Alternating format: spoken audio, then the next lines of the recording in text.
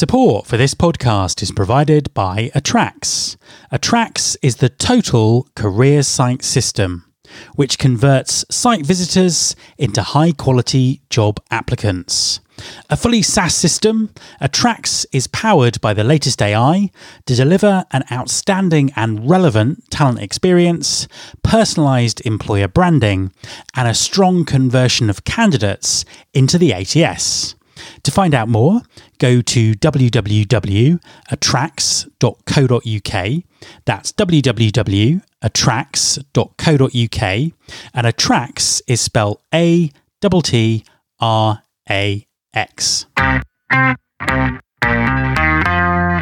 There's been more of scientific discovery, more of technical advancement and material progress in your lifetime and mine than in all the ages of history.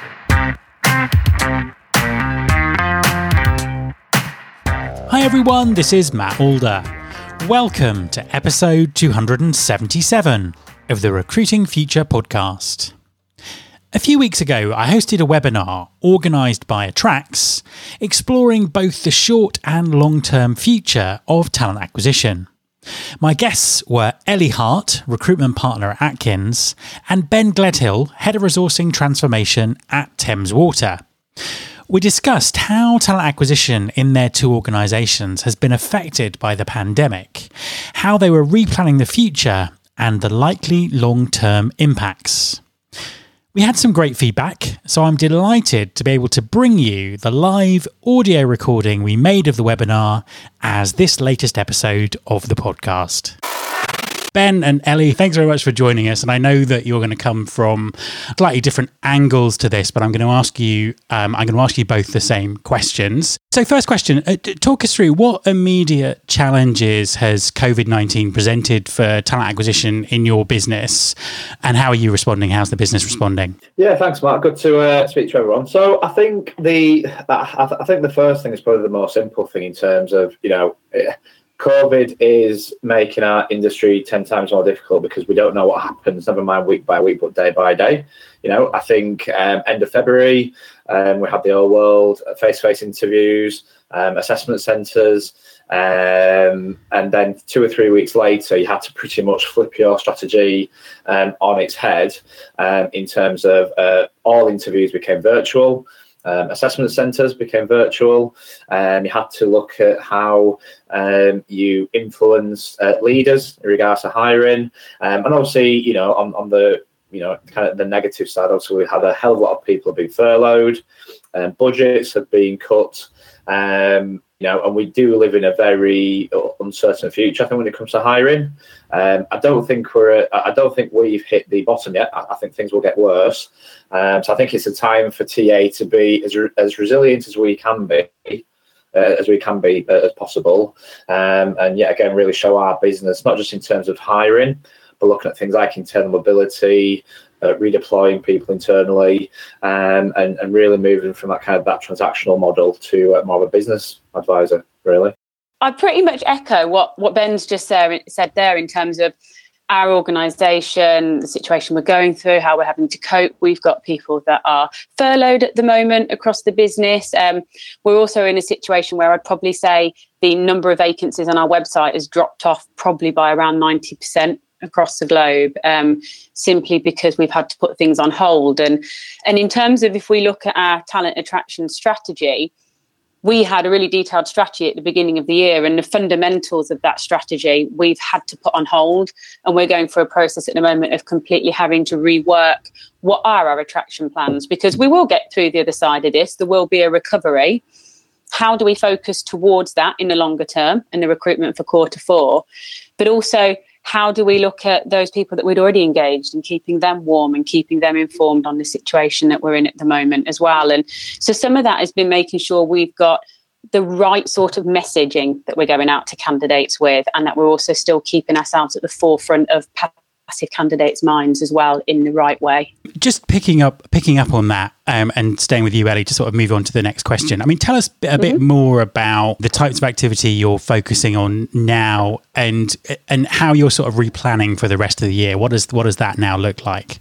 We utilise Yammer internally, which for us is a great community for us to be able to collaborate really well with the staff across the rest of the organisation. So we're spotlighting some of the best content that we're seeing across there. We have weekly themed challenges that we're challenging us with as well. So those are perhaps the view from my desk, remote working hacks, working from home tips, fitness tips, how they're staying connected. And the best of those that we have coming back to us, we're sharing across social media. We're really utilising the careers website from a storytelling perspective as well. So we have at least one piece a week that sits on the careers website, which mainly focuses around how we're supporting one another and our culture of care that we have internally. We've got Instagram story takeovers related to some of the good news that comes out of what's happening with coronavirus. There's a lot of people that are becoming much more connected with their families, who are enjoying not having to commute into work, for example. We've got top tips on social media. We're utilising our employee ambassadors. And we're really, I guess, through all of that, trying to create a visual identity that pulls all of that content together across our social channels. We've utilised a new hashtag, which is In This Together. And it really is quite a reactive, hopefully short-term campaign. And then longer term, we're looking at, like I said, reworking our strategy. We have specific recruitment campaigns that we plan out across the rest of the year, and we're now having to go back and rework all those so that they work when we go into recovery mode. But I guess one of the key things for us is perhaps not just waiting until we go into recovery mode, but trying to get all the assets created now so that we've got those in place ready to go and be really active when we can. Same question to you, Ben. What are you focusing on now? What does the planning for the rest of the year look like? So obviously we're going through and I'm leading a function-wide resource and transformation program. But yeah, we're looking, we're taking things a little bit literal in terms of, we're looking at things like our copy, our tone of voice, and a lot of the things that we're looking to implement in the tech space is really focused on making that candidate experience as smooth as possible. And I think a key piece of this will be comms, because a lot of kind of commentators in the media and so forth are saying, recruitment's going to become really, really easy because there's going to be lots of people on the market.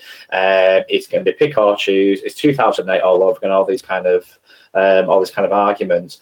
But I still think that you will get people that will, due to the uncertainty and just due to the new normal, I had to use that phrase, that we're living in, you'll get people that will still be scared to move, even to the big blue chips and other kind of bits and pieces like that. So, we're concentrating on our comms, and we're concentrating that, where we can be human and where we can have that human contact, the conversation with the recruiters, conversations with the hiring managers, even down to things like, making sure that if somebody asks a question around a contract or a start date, they get the answer like that. So I think, people are going to be edgy and cagey and, sensitive enough. So I think for me, for TA teams, they really need to focus in on that kind of that communication piece and making sure that you're taking the pain out. Well, let's be honest with it hasn't been perfect, taking out the pain, because people are having tough enough lives at home or at work or whatever. So when it comes to finding the opportunity, we need to make sure that, we're being as empathetic as we can. Ellie, can I just, I'm going to ask a bit more about, both of you, a bit more about employer branding and what that looks like right now in a second. But before I do, could you tell us a little bit about your Instagram story takeovers? Because I've always loved following them, even though I'm nowhere near your target audience of engineers. Are you still doing those? What does one of those look like in the current situation? Yeah, so Instagram stories started for us about 12 months ago, and it was a bit of a brave leap, and they've actually evolved really well over the last 12 months. We're giving our channel over to our employees, and there's a lot of nervousness around people being the voice of Atkins and what they can and can't say. But I think the stories over the last 12 months have made people feel comfortable with how they tell their story, for example. It's about being real, being casual, being relaxed. It's not a corporate platform. We want people to have a really realistic view of a day in the life of. And they have worked really well. And we've got some great people within our organisation who have taken up those Instagram takeovers while we've been going through the pandemic. prime example is the MD of our transportation business, which is a lady called Lizzie Stewart. She's great. She's on the leadership team. She's very social media savvy, but she did a very honest takeover with her kids in it, talking about what she's doing with her kids, talking about the struggles of working alongside your children at home, but also then talking about the industry and how is the transportation industry going to be affected by what's happening. And it just felt very real and very genuine. And I think that's why our takeovers work really well. You get a proper insight into that person's day and life. And I think the great thing from Lizzie's takeover was where there's a lot of people probably struggling and thinking, I'm really not doing a great job of this, juggling childcare and working from home. She made everyone feel like they were in the same boat. Fantastic stuff. And talking about working from home, I'm on tenterhooks as to whether my 4-year-old is going to run in any moment and try and take over this webinar. Leading on from that, I think it's a good time to sort of ask about employer branding. I mean, to Ben first. I mean, how's the pandemic affecting your organisation's approach to employer brand? And do you think that there's going to be a long-lasting change? So I think if I can take the first part in terms of what Thames Water are doing. So the one thing that has been really impressive to me, and I joined the business in the second week in March, so I am almost like a COVID-19 new starter. Our leadership has been very transparent in terms of very early doors from the get-go. This is our plan. As soon as things change, we will inform you. And in terms of an EVP, I think solid leadership is going to be one of the key pillars for us. And I think I coined the phrase probably about a month and a half ago in terms of, I think a lot of people will look back and say, yes, you've got the flashy website. Yes, you've got 3,000 followers on your Twitter account, but how did you look after your people through COVID-19? If you had to furlough them, what was that process? Did you look after them? Did you provide support? So I think from a personal perspective, we're going to really tap into the kind of stability and the safety in terms of how we look after our people. We put our people first. And obviously, as a customer-facing utilities business, we've had to still have our key workers on the ground, fixing pipes, looking after our customers, etc. But we have done that by putting our people first. So I think that is you can't buy that or you can't fake that on a careers website. I think the second point to your question, I think it's probably going to be a little bit of a crossroads for employer branding.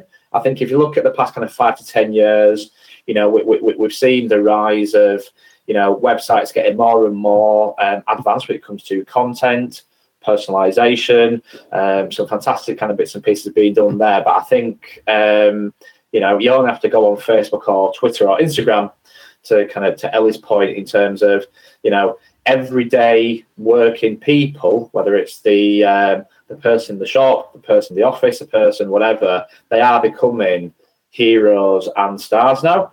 So I think you're going to see a massive acceleration brand advocacy, and I think you're really going to see people finally owning employer branding.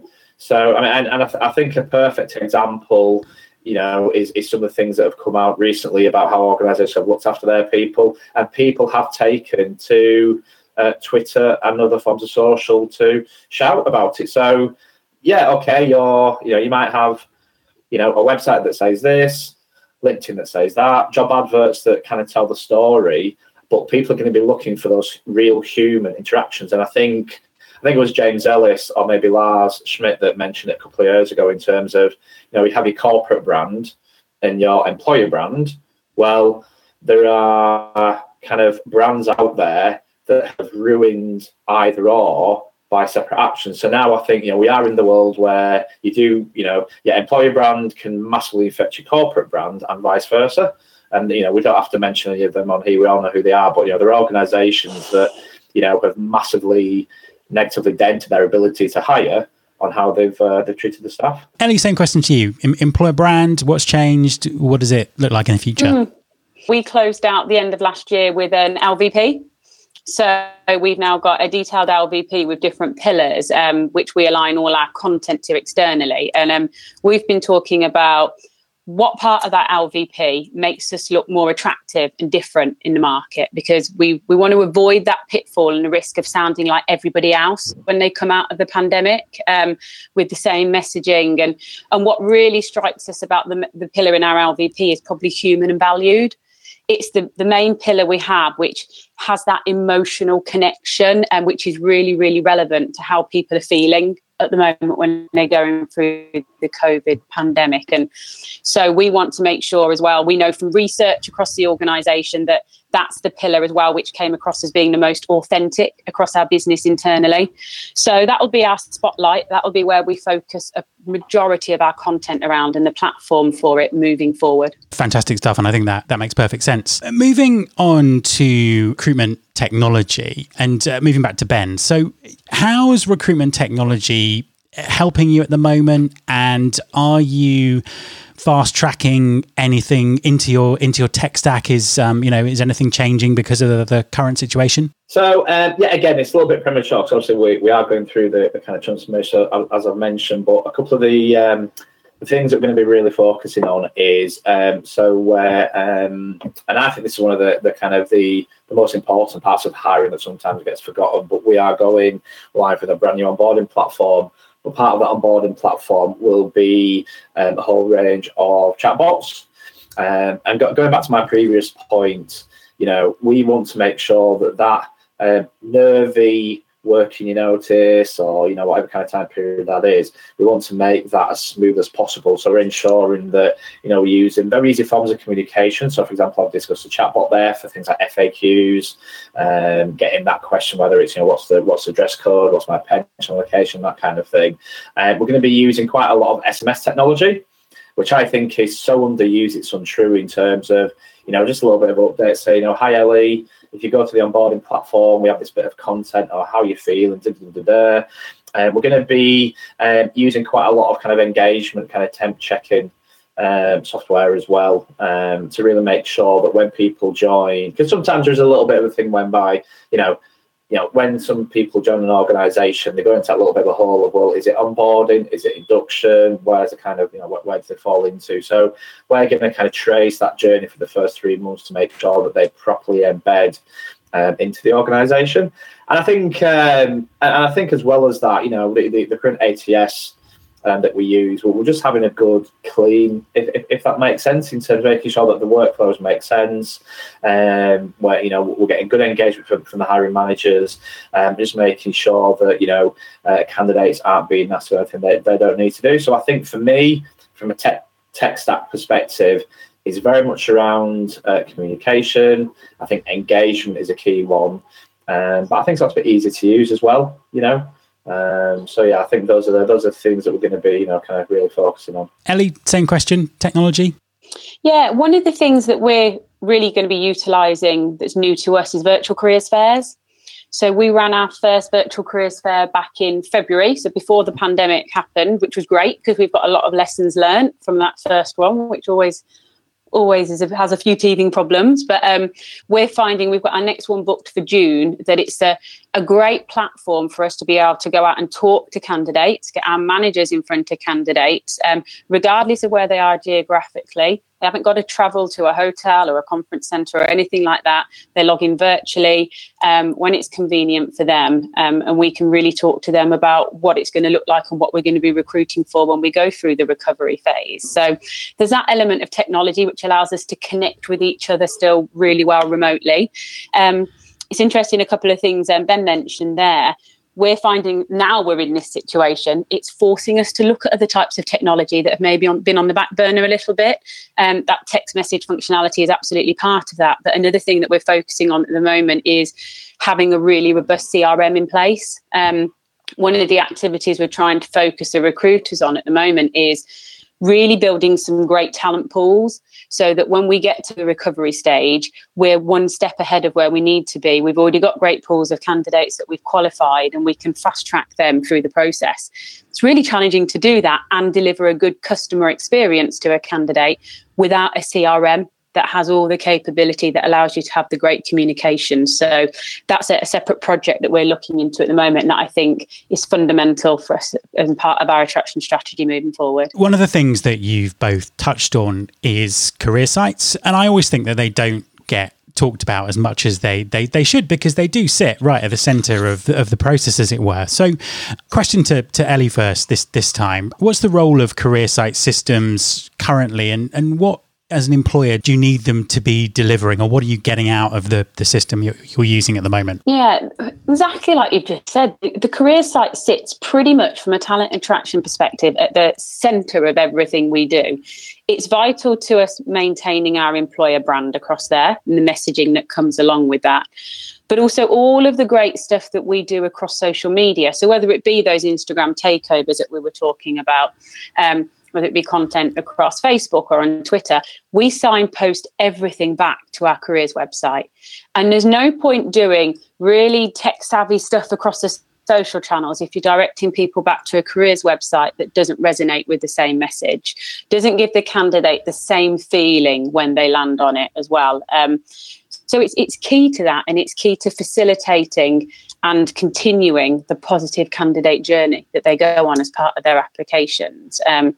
One of the great things we've got as part of our website when a candidate applies is a quick apply process as well. So it's nice and smooth and slick for a candidate. They're not seeing loads of fancy snazzy stuff and then going through a really outdated process of 5 or 6 different pages of information to apply to us. It really is straightforward and simple, and that wouldn't be possible if you didn't have a great career site that sits behind it. Absolutely. Ben, your thoughts on career site systems? Yeah, I'm going to pretty much kind of start by pinching what Ellie said in regards to, I think, there's no point investing lots in social channels and bits and pieces like that if you get to a careers website and it's 1999 all over again. So I think structurally, I think that the best careers website out there at the moment, it is a journey from the moment that you land to the moment that you press submit or complete or whatever. So I think there has to be a natural flow. I think it is, in my opinion, the best place to showcase the mantelpiece, i.e. your EVP. I think, I love careers websites that really just put people at its heart. And it doesn't have to be, an extraordinary kind of photo shoot or whatever, but just put, if I land on your careers website, I want to look at that person there and I would think, right, can I be her? Can I be that person? Can I do that role? Can I put myself in her shoes? So, without using the words authentic and transparent, we need to continue that journey in terms of really putting our people at the forefront. I think video is a great anchor in terms of getting kind of people's interest, but kind of finishing on, Ellie's point, I think the basics have to be there in terms of, is it easy to find? Is it easy to navigate? It's still quite scary that some websites aren't mobile optimized. I think when I was at Yodel, I think we had 74% mobile, followed by 10 or 15% tablet. I can't remember what obviously the desktop would have been, the kind of the back end of that. And when I think it comes to the application itself, we have to make it light enough that people complete it, but we have to make it sticky enough that we get that buy-in. I know a lot of people talk about, we want to make it a consumer-based process. I'm not sure I'm in that camp, because I think you do not want a candidate to look at your job in the same way that it will be a pair of trainers or a £5 USB stick. You want that buy-in, you want that stickiness to your brand and your content. So I think it's got to have good functionality. I think it's got to have a good level of content there. But it has to give me the why. Why do I want to stay on this website? Why do I want to apply? Why do I want to join your organisation? So picking up on something that you both mentioned there is this idea of this great experience and the apply process and all that kind of stuff. Obviously, we've been talking about the candidate experience on webinars for at least a decade, if not 2. Just to kind of revisit it in the light of the current situation, starting by asking Ellie, what does a great candidate experience look like now, and what focus are you going to give it on the future? Is it going to change? I think the candidate experience now, I think one of the things we're learning is that we've got to give our candidates much more flexibility. I think as soon as you push people into a situation where they're all forced to work from home, companies suddenly realise, actually, this works, where they've had teams before that haven't had that flexibility. So I think when we move into the new world, we're going to see a lot more organisations that have less floor space. They have more people working from home. And we need to be more flexible when it comes to some elements of recruitment around that. So you could be talking about technology around video interviewing. So we're not having to fly people in for interviews. We're being able to do it all virtually, for example. We've got a candidate experience team at the moment that we've set up just to look at the candidate experience to make sure they're at the heart of that. So one of the things we did before the pandemic and plan to do afterwards is we surveyed a huge range of our candidates to get their honest feedback on how they find the process. It's very easy to assume from inside what your process looks like externally, but we got some great feedback that is helping us shape that candidate experience. And I think the other thing that's key, and this is what we're working really closely with Attracts on with our careers website, is making it personalised to the individual. I talked earlier about making sure we're not the same and it's not the same message for everybody. The more we can personalise the elements of our careers website so each candidate gets a unique experience, whether that's the blog content they receive or the jobs that are served to them, I think that will mean an awful lot to candidates moving forward as well. Absolutely. Ben, your thoughts on that? Yeah. So, I mean, I kind of, I was at an event, I think, earlier in the year, or maybe back in last year before the kind of madness joined. And, anybody who kind of knows me, I'm a bit of a geek when it comes to kind of experience, something that's quite passionate to me. And I always, so someone asked me, why am I quite passionate as I am about CX? And I always say, well, I always like to think, a few years ago, my father was made redundant after 30 years in the engineering kind of sector, and seeing the pain that he went through just to get a little bit of part-time cash to kind of take him from under my mum's feet, etc., was really, really painful. But I think we're probably still talking about kind of that experience, because a lot of organisations, I totally agree with what Ellie was saying, a lot of organisations still don't understand what it is. Candidate experience, in the same way as a customer experience, it's an ecosystem. It's an ecosystem made up of maybe 6, 7, 8 different parts. And, I think one of the problems that we have is, organisations will invest quite a lot in, say, a careers website, but yet they haven't properly coached and educated their hiring managers on what a good interview looks like, or they have biases that they haven't kind of looked at or whatever. So I think once organisations really kind of break down that kind of experience into the various kind of steps and look to kind of take each one on as a program or project of work, you are probably going to see, the kind of true positive impacts. But I still think that, and this comes back to, I think, the whole argument of how commercial we are. I think organisations will probably find out the hard way in the next kind of 6 to 9 to 12 months in terms of, you might have a great brand, but if you haven't got a good candidate experience, people will walk away from you, because people now will be looking for them 1%, those 0 moments of truth.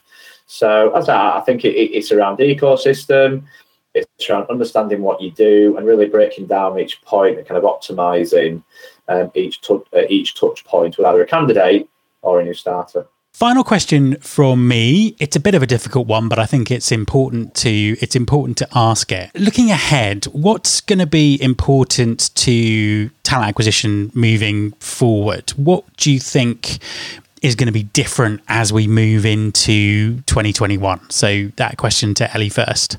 Yeah, I think for the rest of this year, I'm going to use my buzzword again of flexibility. We, as a team, started off the year with a really detailed talent attraction strategy, as we always do. And in the past, we plough through that throughout the year. We adjust it each year. And we had this great plan this year that we were going to execute everything by the end of Q3, ready to have a strong Q4, and then think about next year. And obviously that very quickly in March got derailed. So I think for us this year is a real lesson in being reactive when it's appropriate, but also being able to prepare for the future appropriately and have a strategy that can be flexible. And I think that will be an element that we will absolutely, when we think about 2021, now we don't know what's around the corner and what can happen. Make sure that any strategies that we build have that flexibility in there if required. Fantastic. Ben? I'm glad you asked Ellie first. Just give me a few seconds to think. So, I think, I think flexibility is a key one. I think I've mentioned my kind of buzzword of the month, which is resilience. I think TA teams have to build a resilience in terms of there will be challenges, in terms of, organisations freezing hiring or letting go of some of their kind of TA function. There will be probably downsides on budgets, etc. But I think, again, this is where, we need to realign. We have to align ourselves to the business and the strategy, as Ellie said, regardless of what that is. And I think a few people have already mentioned this, but I think, we'll go from more just responsible for hiring, but we'll start to operate in more of an advisory role. I think we need to become more adept with tech in terms of optimizing. And I think Ellie, you mentioned this earlier, to kind of coin a phrase, but we need to probably be a lot more open-minded with technology. A lot of organisations will be looking at automation. They will be thinking, well, hang on a minute, we spend all this time doing this, but we can bring in the system and it does it in half the time and the quality is amazing.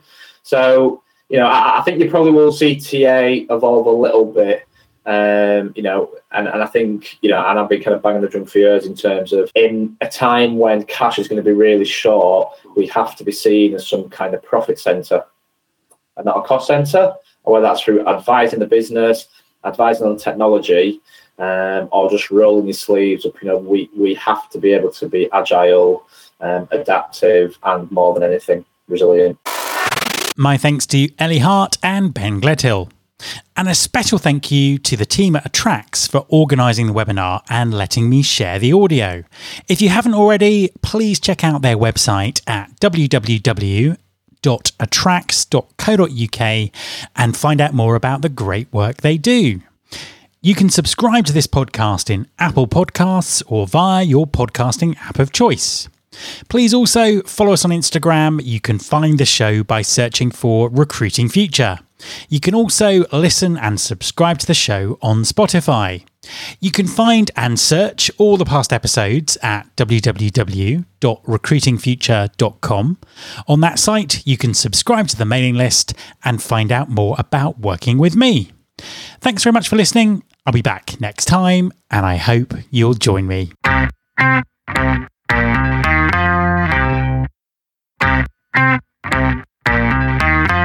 This is my show.